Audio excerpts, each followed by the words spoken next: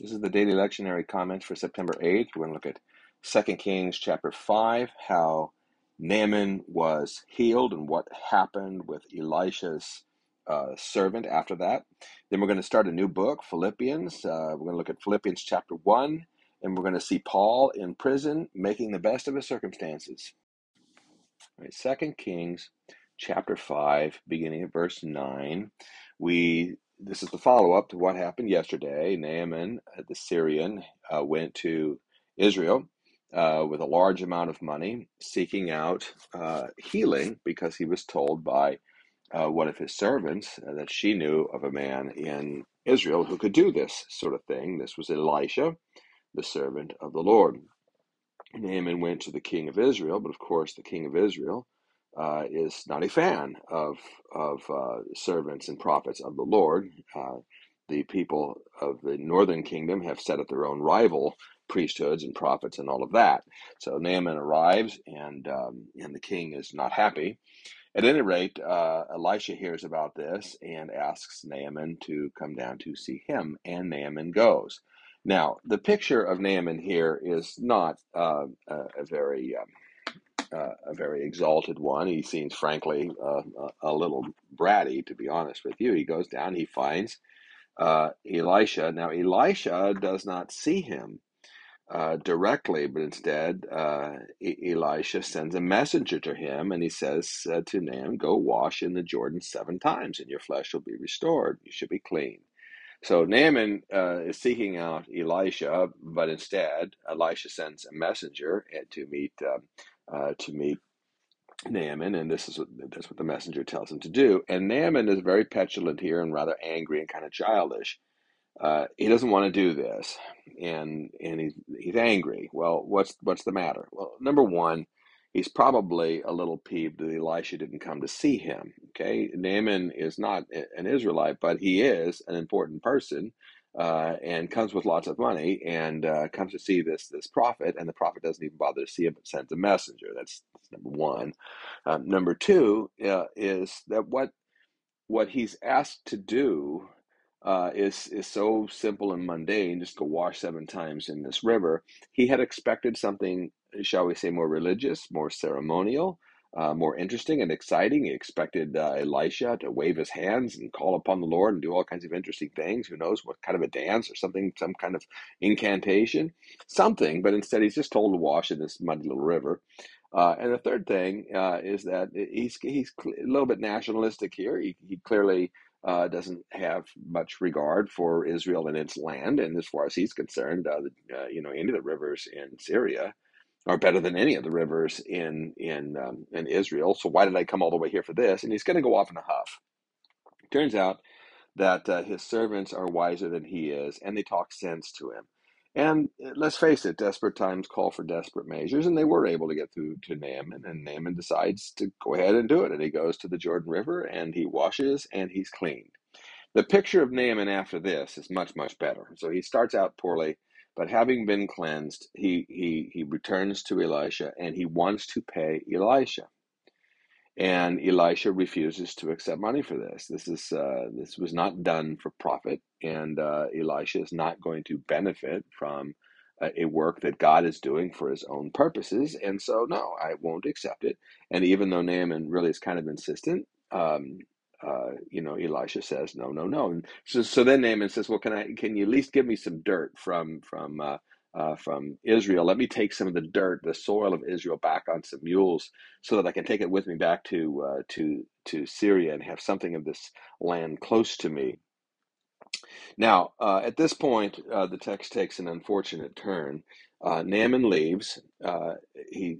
Elisha does not want his gifts, so he leaves with the money, and he's on his way out of town.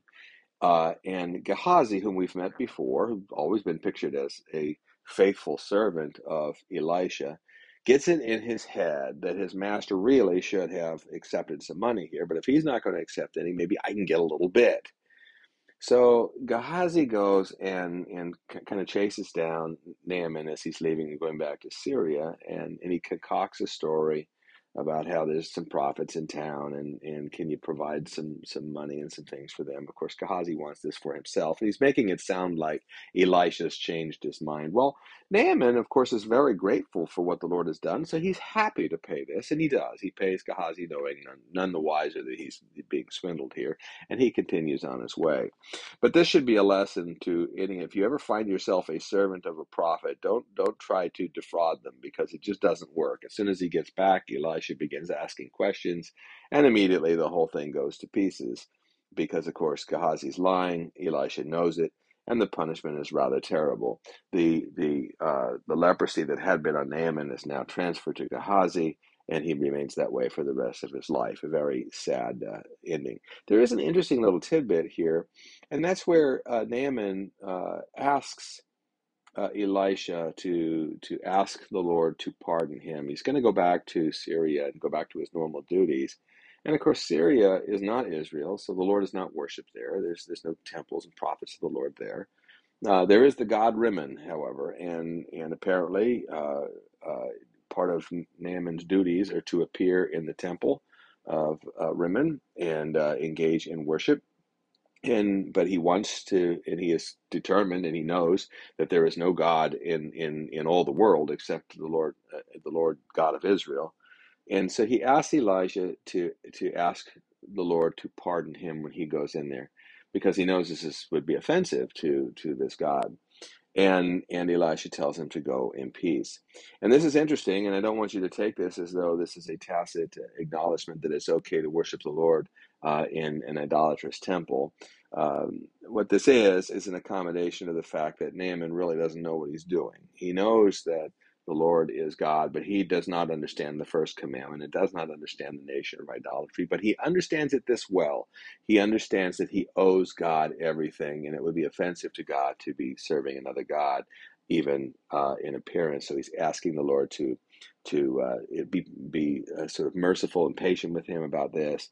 And apparently the Lord determines that he will. So God does accommodate to people's ignorance.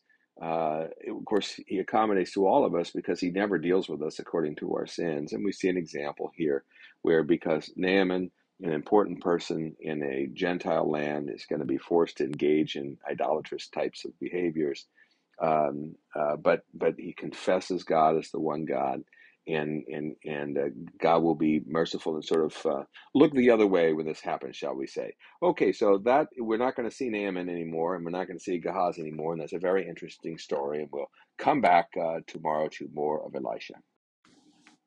Okay, we're starting a new book today. This is Philippians. Philippians is one of several books that are often called the prison epistles. Ephesians would have been one of them. We didn't talk a lot about this with Ephesians.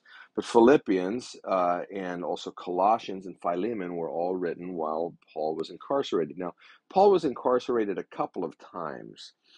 This was his first, that is, imprisoned by the Romans for a lengthier period of time. And this was the first one. And Paul would eventually be released.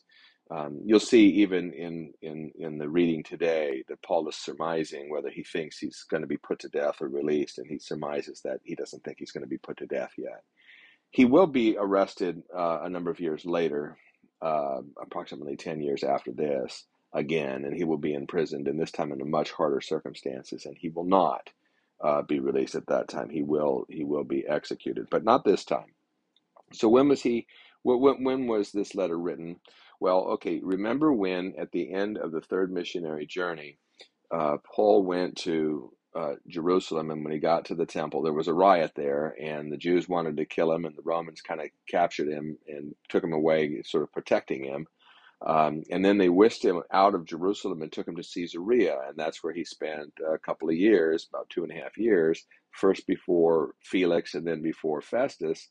And when they didn't release him, then he appealed to Caesar, remember? And after that, then he was taken from Caesarea to Rome.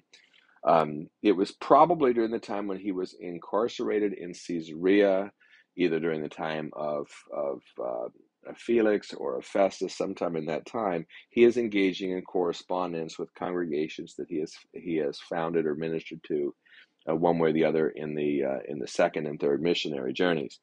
The church at Philippi. Philippi is in Macedonia. It's in northern Greece, and he had been there and had ministered there. So he's writing to them. Now, the theme of this first chapter, I guess I'd have to say, um, is that Paul is making the best out of a bad situation. He is in prison. But he is not acting as though the gospel is imprisoned. He's not acting as though this is a great setback for the gospel. In fact, everything he looks at, no matter how bad it is, he looks at the bright side of it. He's really showing himself to be a glass half full kind of guy as far as the gospel is concerned. And we see a number of things here. So, for example, in verse 7, he talks about the Philippians being partakers of grace with him, but being a partaker of grace.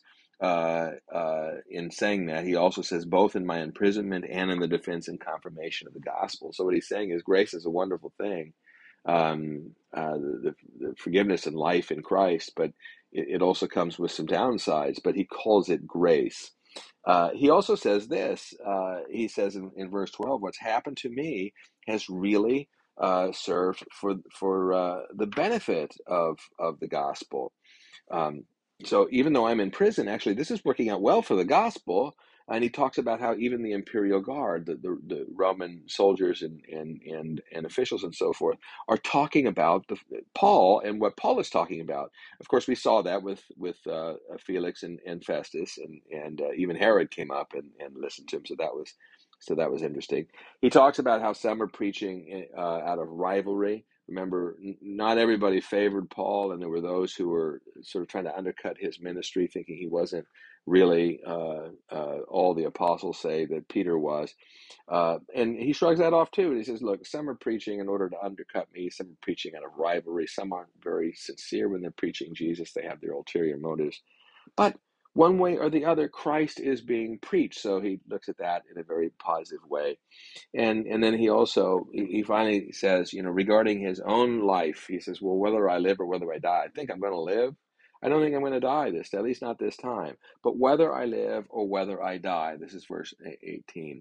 Either one way or the other, Christ will be honored in my body. I'm saying verse 20. Christ is going to be honored in my body, whether I live or whether I die. He will come back to that theme later on in this letter. Okay, so enough for Philippians today, and we'll talk about the next part tomorrow.